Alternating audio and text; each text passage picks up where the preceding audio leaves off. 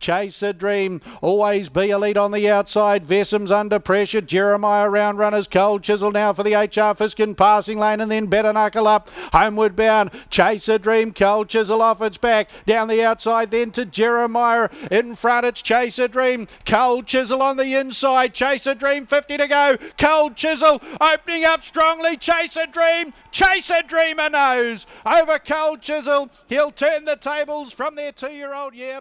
So a brilliant performance by Chase a Dream, who had to start from the outside of the gate, crossed them early. Cold Chisel sat on his bat, and they were in for a titanic struggle up the straight. Driving Chase a Dream for the first time, I'm pretty sure, on race day was Natalie Rasmussen. She's kindly joined us this morning. Very good morning to you, Nat. Good morning, Greg. How are you? Yeah, I'm excellent, thank you. Am I right in saying that? Pretty sure you haven't driven him race day before. No, he must have given you an awesome feel. He did, yeah. He's a lovely horse. I remember the first time I worked with him at home. Ali had done a lot of the work with him, and she said, Nat, what did you think? And I said, I really like him. And I've sort of driven him a little bit on and off since at home and in trials, but yeah, he's a lovely horse. Barrier 8, you can't have been feeling too good about life when you saw that, particularly when Cold Chisel drew Barrier 1. And I'm really interested to tap into your mindset here. What point did you think, well, I can't be going back. I know this horse has got enormous gate speed. I'm going to have a crack here. Well, Greg, I do a bit of form around it, and I just watched a lot of the replays of a lot of the horses inside me. And I thought if Cold Chisel got too easy a lead or, had a good without having to burn a bit early, he'd be very hard to beat from back in the field. And I know it was taking a bit of a risk throwing all your eggs in one basket. But I thought it was either win or lose. There was going to be no in between. It was either all or nothing. So, I thought I'll just take a punt and see if I can get across them all. Now, once he got there, he seemed to relax very, very quickly. That's a sign of a good horse. Most definitely, considering, he didn't have any earplugs or anything in. He's just a lovely, lovely natured horse. He wants to work with you. Gorgeous manners. The moment he found the front, he had his ears pricked and he was just enjoying his work. So backed off beautifully and relaxed and then quickened up when I needed him to. Somehow you managed to get away in a $200,000 race with a 33-second quarter. Once you turned for home, which is a credit to you, by the way, not a criticism, once Cold Chisel got to you, it actually looked like he was going to go past you. But again, great quality to have in a horse wanting to find the line, and he really wanted to do it, didn't he, Chase a Dream? He did, and that's what, when we were pulling up, I was just chatting to Zach, and that's what he said. He said he thought he was going to go by me because he got to me pretty quick. But then Chase, once he got level, he just kept rallying, like he was probably never going to let the other horse past him. He's just got that quality about him. He wants to win.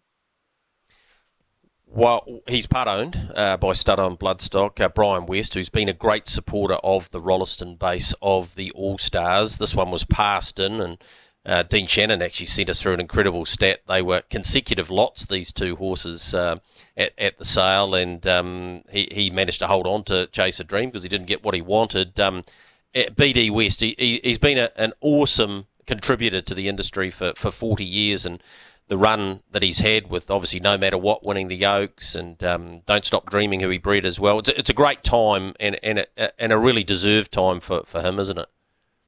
Oh, most definitely. Brian, he puts a lot of thought and effort and time into his young horses. They're extremely well prepared and well grounded when any of the ones we've ever brought home. So, no, he deserves all the credit he gets, and he's bred some unbelievably good horses over the years.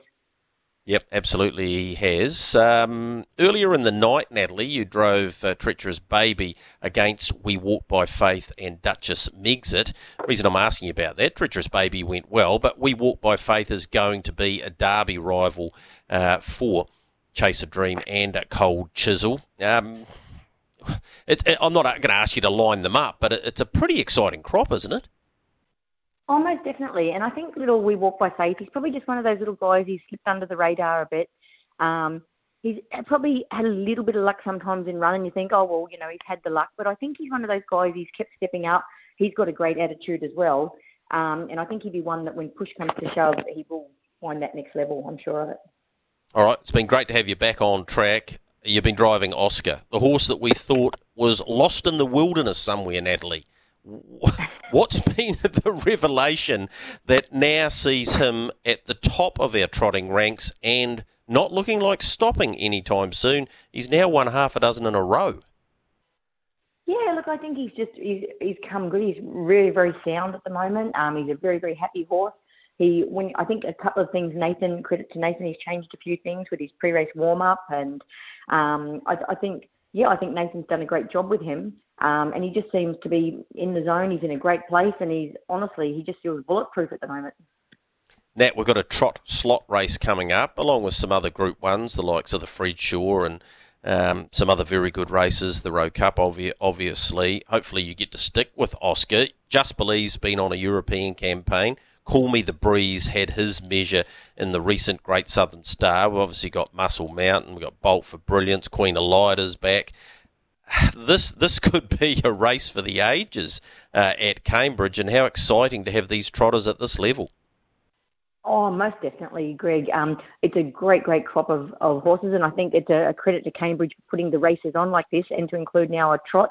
And with that Aussie interest, it'll be fantastic.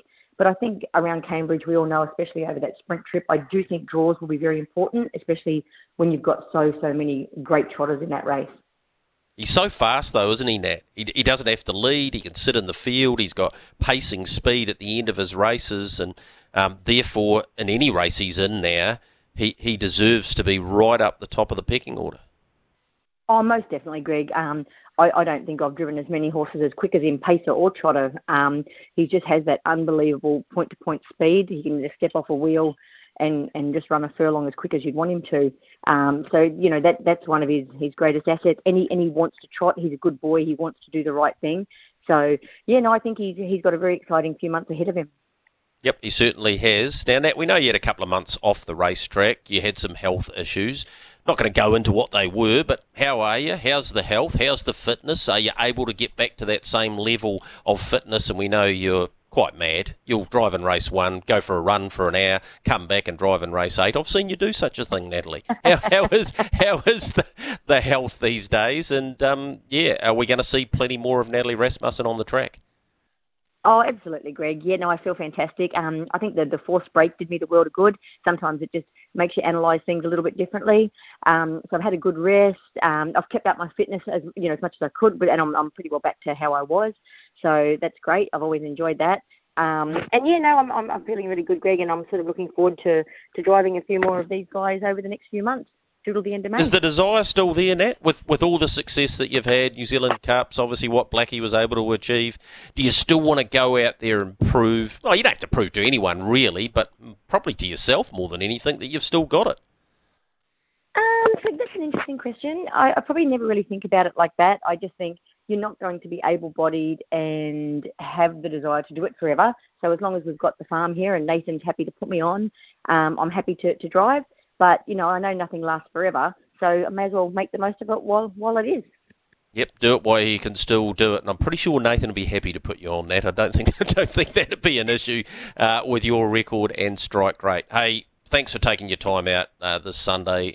Really appreciate it. Congratulations on another big race win. You're 5th in that race. In fact, at one stage you won about 4 of those in a row. So I know it meant a wee bit, and we enjoy seeing you out there, and appreciate you coming on this morning.